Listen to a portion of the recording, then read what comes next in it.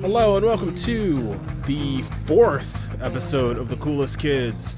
I'm your host, one of your hosts, Terrence Wiggins. I'm the other one, Brock. With me is he just said his name because I messed up this intro. We're not recording it again. Fuck it, we'll do it live. I like you didn't go fuck it, let's do it live. It's fuck, do it live. It's a more economical version of the quote. It's yeah. So the last episode we recorded, we talked about Emogame, and so Brock was like, "We're gonna do that. We'll do it for an episode," and it's a bad time. It's Emogame came out in 2002, the first one. Yeah, I think 2002, and there was a sequel in 2004. Or 2003, and then there was supposed to be a third one. There's like an Alkaline Trio only one, which I wound up finding as well. Yeah. And then the last one was an anti-Bush game. Came out in 2004. But it's about the first one is about the Get Up Kids being kidnapped and being sexually assaulted. I'm gonna use that term. We're gonna use that a lot today. Weirdly. Yes. Being sexually assaulted by Steven Tyler of all people. I don't like. Which was one thing I was just like, I don't like. I guess Aerosmith was still around, like doing stuff in 2002. They still had that Jaded Armageddon soundtrack. When did Armageddon come out? Was it 98? Around the time of this sexual assault, I believe. Yeah. It's going to be a weird punchline today. Yeah. Aerosmith was still around at the time, so I guess they were burning up the charts. And so you play as Tim Kasher from Cursive, Cedric Bigslava from At the Drive-In, Connor Oberst, Chris Carrabba. Who am I forgetting? It doesn't matter. It doesn't. It really doesn't now. Let's see. It'll bring it up. You play as Chris Carrabba, Adam from Adam and His Package, which is a band that I forget that exists until I play this game.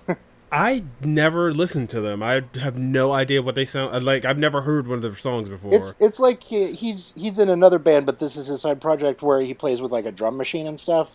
And it's one of those things that I just never got, like, what the humor was supposed to be, or if it was supposed to be a funny band. Like, it just, it also just never landed for me in any way. So this is, seeing him amongst everyone else in this lineup is just a reminder, like, oh, you existed. Yeah, that was one of those things, when I saw, like, Adam and His Package, I was like, was Adam and His Package, like, one of the emo bands that, like, I never thought of them, like, and nobody ever, like, I don't remember people bringing up Adam and His Package with the rest of these bands. Anyway, Chris Simpson from Mineral, Tim Cash from Cursive, Cedric Bixler. Sorry. I was wondering who Bixlava was, but I was down for it. Getting a bunch of stuff mixed up at once. Cedric Bixler from At the Drive-In and Chuck Reagan from Hot Water Music. And they go to save the Get Up Kids from... whatever his name is, Steven Tyler. Yeah. Which, it carries on a proud tradition of Steven Tyler being in a lot of video games. Yeah, Revolution X, the Guitar Hero Aerosmith. Was it Guitar Hero Aerosmith or Guitar Hero Van Halen that they just gave away for free that year because they released too many? Oh, it was Van Halen. Van Halen just came with... Yeah.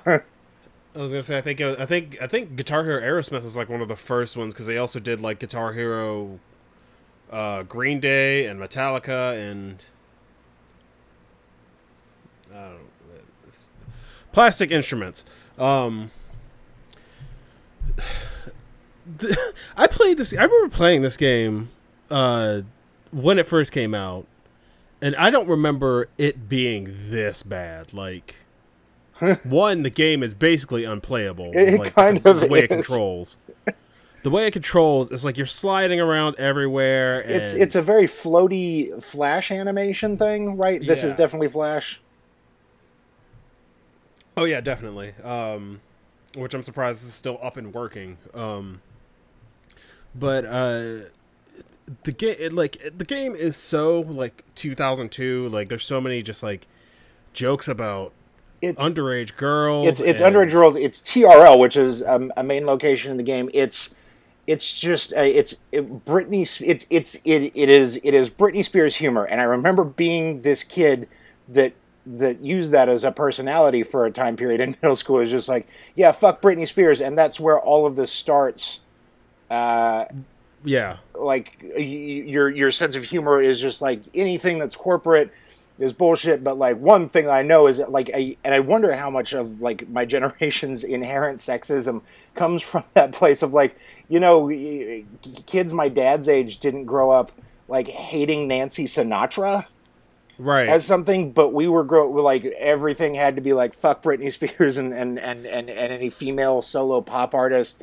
Like even when, and the worst of it was when Avril tried to live in both worlds. Like it's and oh, she's in this too. Like it's just and everything is met with just donkey rape jokes and the TRL setting is so specific because I've since, as an adult, befriended a number of TRL VJs from back in the day, including Dave Holmes, who I did not know until I had him on my podcast.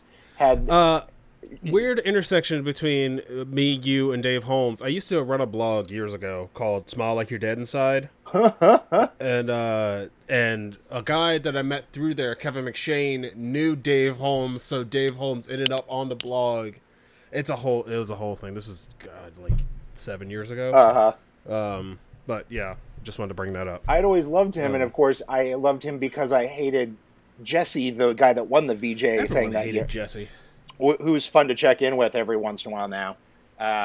He's a real disaster. I talked about him on my other podcast like not too long ago. He took over somebody's community TV show in New York City.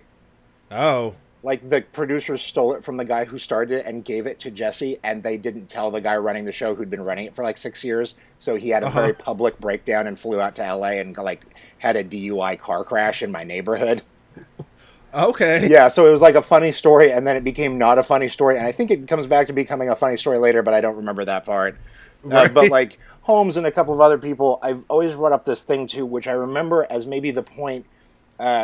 I think I was a freshman in high school. I was just starting to make my first web page, which of course was a Radiohead fan page. And I found the Radiohead online community. It was the first sort of online community I was taking part in. And one day they had this thing that they're like, what we're going to do is that now on the TRL website, you can sign in each day to vote for who wins. And there's a write-in section. So one day we're all going to get together, all the Radiohead fans all over the world, and we're going to vote to get Radiohead's Just music video played on there, which have you seen that one? Maybe? It's one where a bunch of people lay on the ground.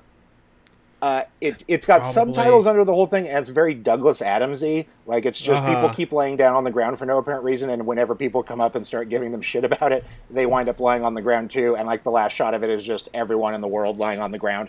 That sounds like a good time. It's a pretty funny video. Like a lot of the like dialogue that's written under. I was like, I wish more music videos did this, where there's just like a whole story that somebody wrote and it's so British. But they're like, we're gonna get that video on, and so every Radiohead fan in the world spent a month marking the calendar for this day and then voting for TRL. And I know that Dave was on TRL at that time, and I've always asked him like, hey, did you guys see those numbers? And then just decide like we weren't going to do that or something. He's like, I never even heard about that day, and the fact that like that never broke through anyone's level on any. Like I've asked people that worked like the website for TRL at that time. They're like, no, that didn't even come up on our spreadsheets. So it's like, oh yeah, you know what? What were we thinking? Like, what a stupid thing. But now, like I think about that a lot when somebody like @fart makes makes a rapper go to Alaska to perform at Walmart because or Bodie McBoatface or something. I was like, we had the right idea, but it was just before everyone was in the same place. It was before Twitter. Yeah. So yeah, this sort of like, I remember being mad about Carson Daly, and what was I mad about? The guy painted his fingernails black? Who gives a shit? Why did we then need to rape him in this video game? It doesn't make sense. Yeah. No, yeah. And I remember, the one thing I do remember that I did come across again was that Jimmy Eat World was like a villain because they sold out. And which is insane. Even when I was younger, I was just like, what is selling out? Like, they made money? Like, you don't want the band that you like to make money? Like, I heard a Dodo song in a beer commercial one time. I was like, good for the Dodos. I was like, they're a good band and they deserve money. Like, somebody should buy the beer because of this song they're in this commercial. Good. They're using the unicorns in a car ad last year, and I did kind of lose my mind on that. That's kind of weird. It's just weird. It would just be like, I mean, it's no different than Death from Above being the theme song for Human Giant. Yeah. But still, come on. Speaking of Human Giant, your wife said Human Giant to me describing you last night, and I wanted to make some sort of joke about the show, but I couldn't think of anything in time because it was also like 11 o'clock at night. Corn maze. That's my favorite sketch. I mean, it would be hard to describe the Foley celery breaking scene, but otherwise it's. Or Linda Cardellini lifting a cart of Paul Scheer. I have to adopt him first. Right. Or Kristen Shaw eating Doritos. It's a whole thing. If you haven't seen Human Giant, is that available anywhere? I know they released like the first season on DVD, but yeah, I've got the DVD. That's what I had. I had a second season, but I don't think they ever released it. Anyway, it's a good show. Watch it if you find it. Yeah, pirate it. I don't know. Anyway, I just played Emogame like the other day, and I don't remember, like, after that TRL scene, I couldn't tell you what happened. Like, they go to... I mean, the whole thing just sort of runs together, and it is this hot topic version of rebellion, but, like, and even the Jimmy Eat World thing, like, Jimmy Eat World, I know that they had, like, this was right after Bleed American had come out and then became self-titled because of 9/11. Right. But, like, the story of Jimmy Eat World is that every time Jimmy Eat World makes an album, they're then dropped from their record label immediately, and then they go out and they pay to make their next album, and then they get picked up, usually by the same record label again, because that's how everyone under, like, the giant, biggest pop bands in the world operate. And so I knew just that much about them going into this and being like, what's the sellout aspect of this? The fact that they keep coming back to that goddamn well of the music industry. Right. Somebody I worked with in college who had worked at a major label who had Jimmy Eat World on it was like, yeah, we also had J-Lo, and we had something like... $850 million of PR of marketing set aside for the new J-Lo album, and we had $5 million for the new Jimmy Eat World, and we dropped them because that extra $5 million on the $850 million would show a bigger return, even just throwing it onto that already gigantic pile of money, than trying to break another album from somebody that people don't already all know who they are. And I was like, oh, that's the return on investment actually gets bigger with the more money, which was one of those things that broke my mind about the music industry. Yeah. Like, you would think that a second product that somebody would have to buy would be worth $5 million, which, what is that, a radio ad? Right. A Subway ad? Like, no. Right. I remember when I used to be a radio intern, speaking of the music industry, we would get, like, the printout of, like, what songs you needed to play, like, how many times a day. And it was always, like, I remember Evanescence being up at the top, like, close to the top. And just, like, it was an alternative rock station. I'm sure. Put that in quotes. There's very few that are actually that. The number of times I love hearing, like, your number one stop for new alternative rock, and then it hits, like, a Led Zeppelin song right after the break, and you're like, right. What do you think that is? There's one of the local NPR station, they have a show called Out of the Box, hosted by Paul Chagru, and the headline, or like the tagline for it is the best in new rock, blues, and Americana. And as soon as he said that, he was like, and here's Red Hot Chili Peppers. And I was just like, I thought you were going to play something new, not like a new album by an old band. And like, it just immediately kind of set me off. I was just like, I'm tuning into NPR so I can hear something that I don't hear on other radio stations. Here's what it is, though. Being under a bridge, that's Americana, my friend. Shut up. I'm waiting to see when I break you and this show ends. So yeah, like, and like they would also have like Death Cab for Cutie up at the top, but this was like not Death Cab I wanted to hear. This was like Plan's Death Cab, not whatever that one album is with The Sound of Settling, and I can't remember the name of it right now. It doesn't matter. This game is bad. It is, but it also so clearly reflects like who I was at a time, and that's so much of this show. And what it is that's maybe worse is that I mentioned it to you when we were both playing it. Like how many of these bands I still think of in these terms as these characters that they're portrayed as. Because Mineral. I've never listened to Mineral. I don't know. No. So yeah, that's right up there with Adam and his package. Just like. I don't know. You could play it for me. I would not know what that sounds like. Is this War? Right. Is this? There were some things I did like. Like I did like Jeremy Enigk as like this sort of just like floating on a cloud, god of his own realm. And that's why I wanted that to be the cutoff for the start of this show. Like it's. I thought that part was funny, but then it just kind of gets weighed down in the rest of like the really terrible offensive jokes that are just every second of this thing. Did you play any of 2? Or did you burn out 1? I started playing 2. I started playing the Alkaline Trio 1. I got to the Kelly Osbourne fight and just shut it down. I was just like, I finished it and I was me too. That was me too. I was like, what are we doing? I don't want to do the rest of this. So I was just like, I moved on to 2. And like this one, the 2 is about... It's basically the same concept, except for... The cast of Friends have decided to start their own band called The Friends Theory, which is a joke on the Juliana theory.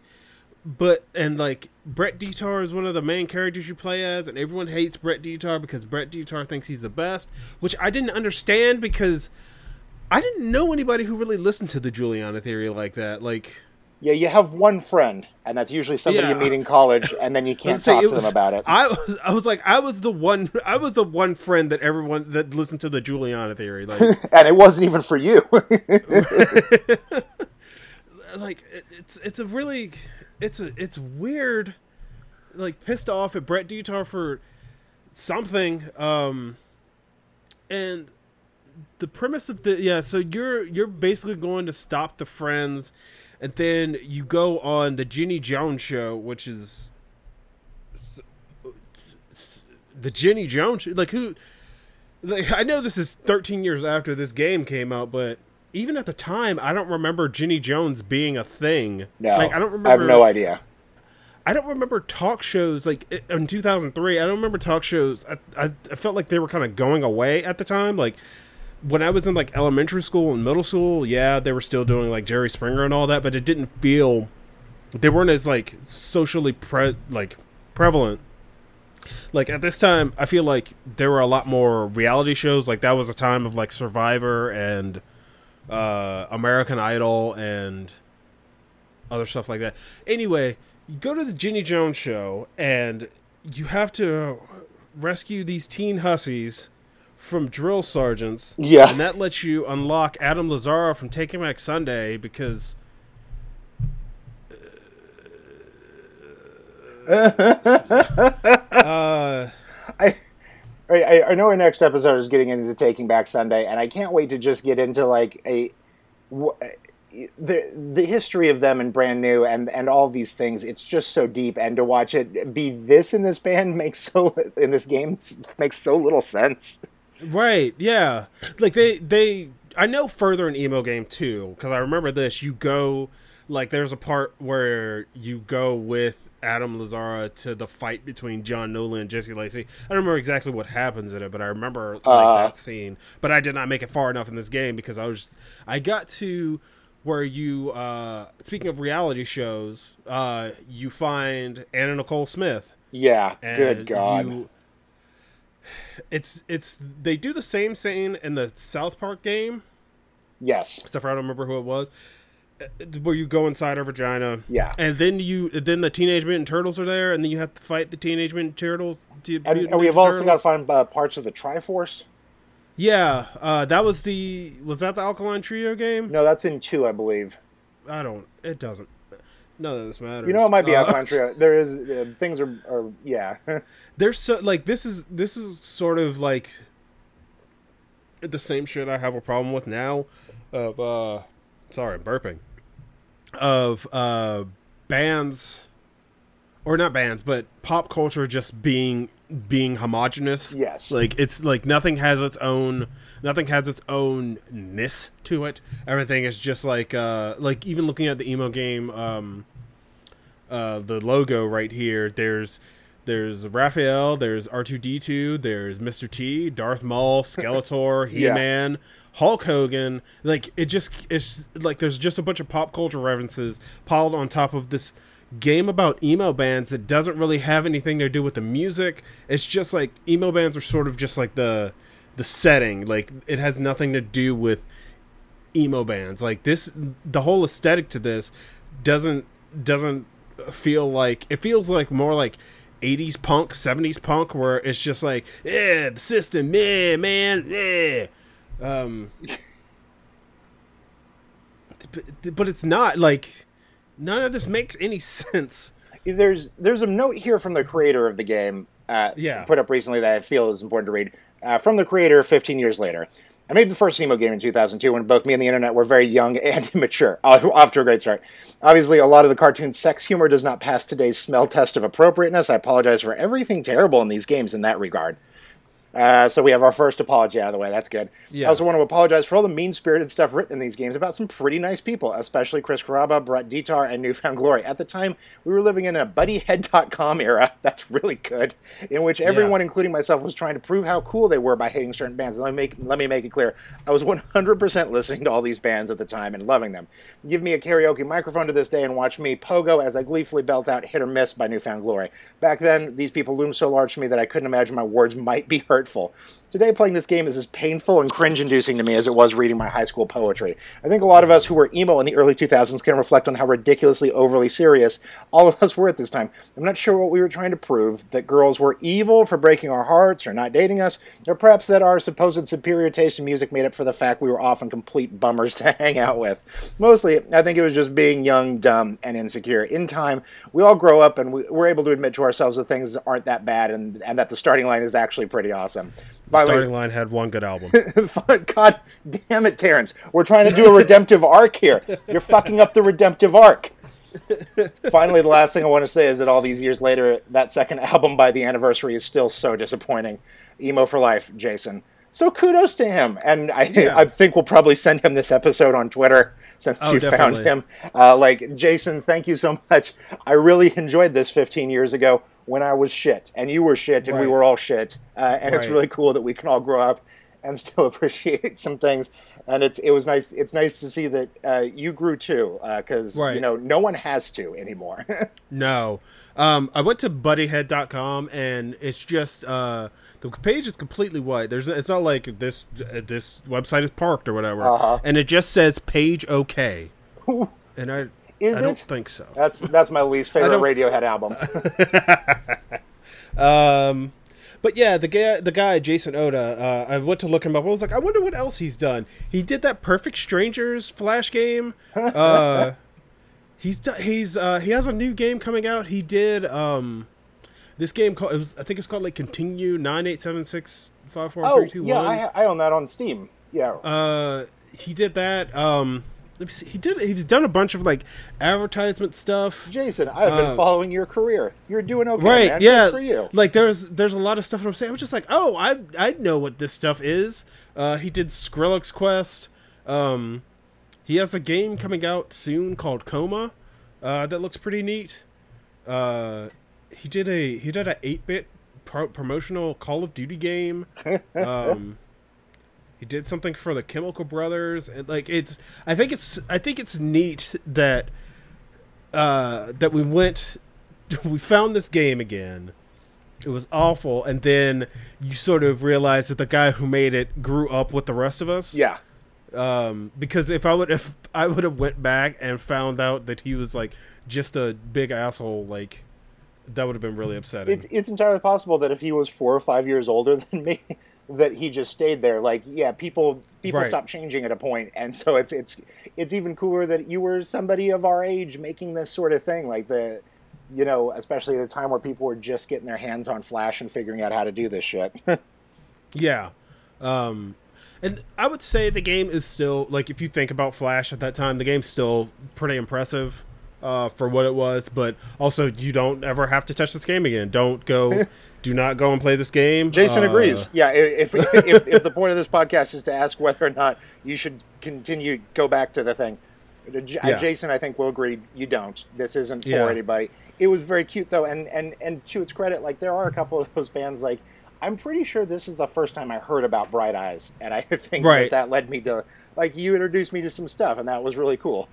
Yeah. So I was thinking, if you were to make a game, oh god, if you were going to make your own emo game, like now, what would it be? Because I have an idea, but I want to hear what do you think first? Probably just a Taking Back Sunday brand new fighting game, just a Street Fighter.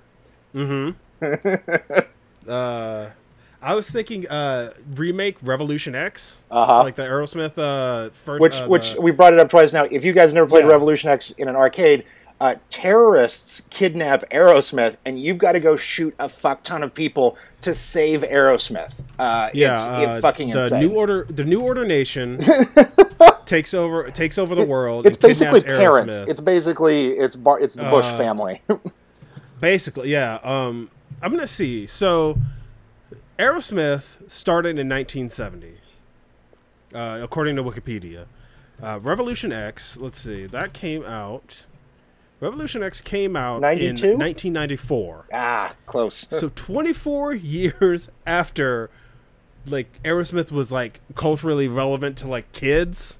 Like before it was like dad rock. Guess what's new and dangerous? It's finding out that pink's your favorite color. Am I right? like Revolution X is the least relevant game that has ever existed. Because this was at a time when games were like this is for kids. Like, this is obviously for kids. And Aerosmith was like, you know what's cool? Us, your dad's friends. I typed in Aerosmith into Google, and Aerosmith have begun recording a new song, which will probably be very bad. But I was thinking you could make a Revolution X game, but you could like star these sort of like the emo bands of our time, just like the lead singers like banding together to stop some big threat, but not make it be so what's the word I'm looking for? Edgy and bad and stupid. Make it like yeah, that's the word for it, I think. Yeah, you could make it like hey, these a bunch of people are being assholes. You could make it relevant. Make it like Jesse Lacey shooting a CD player into a bunch of Nazis. Do that. Somebody make that game. I play it.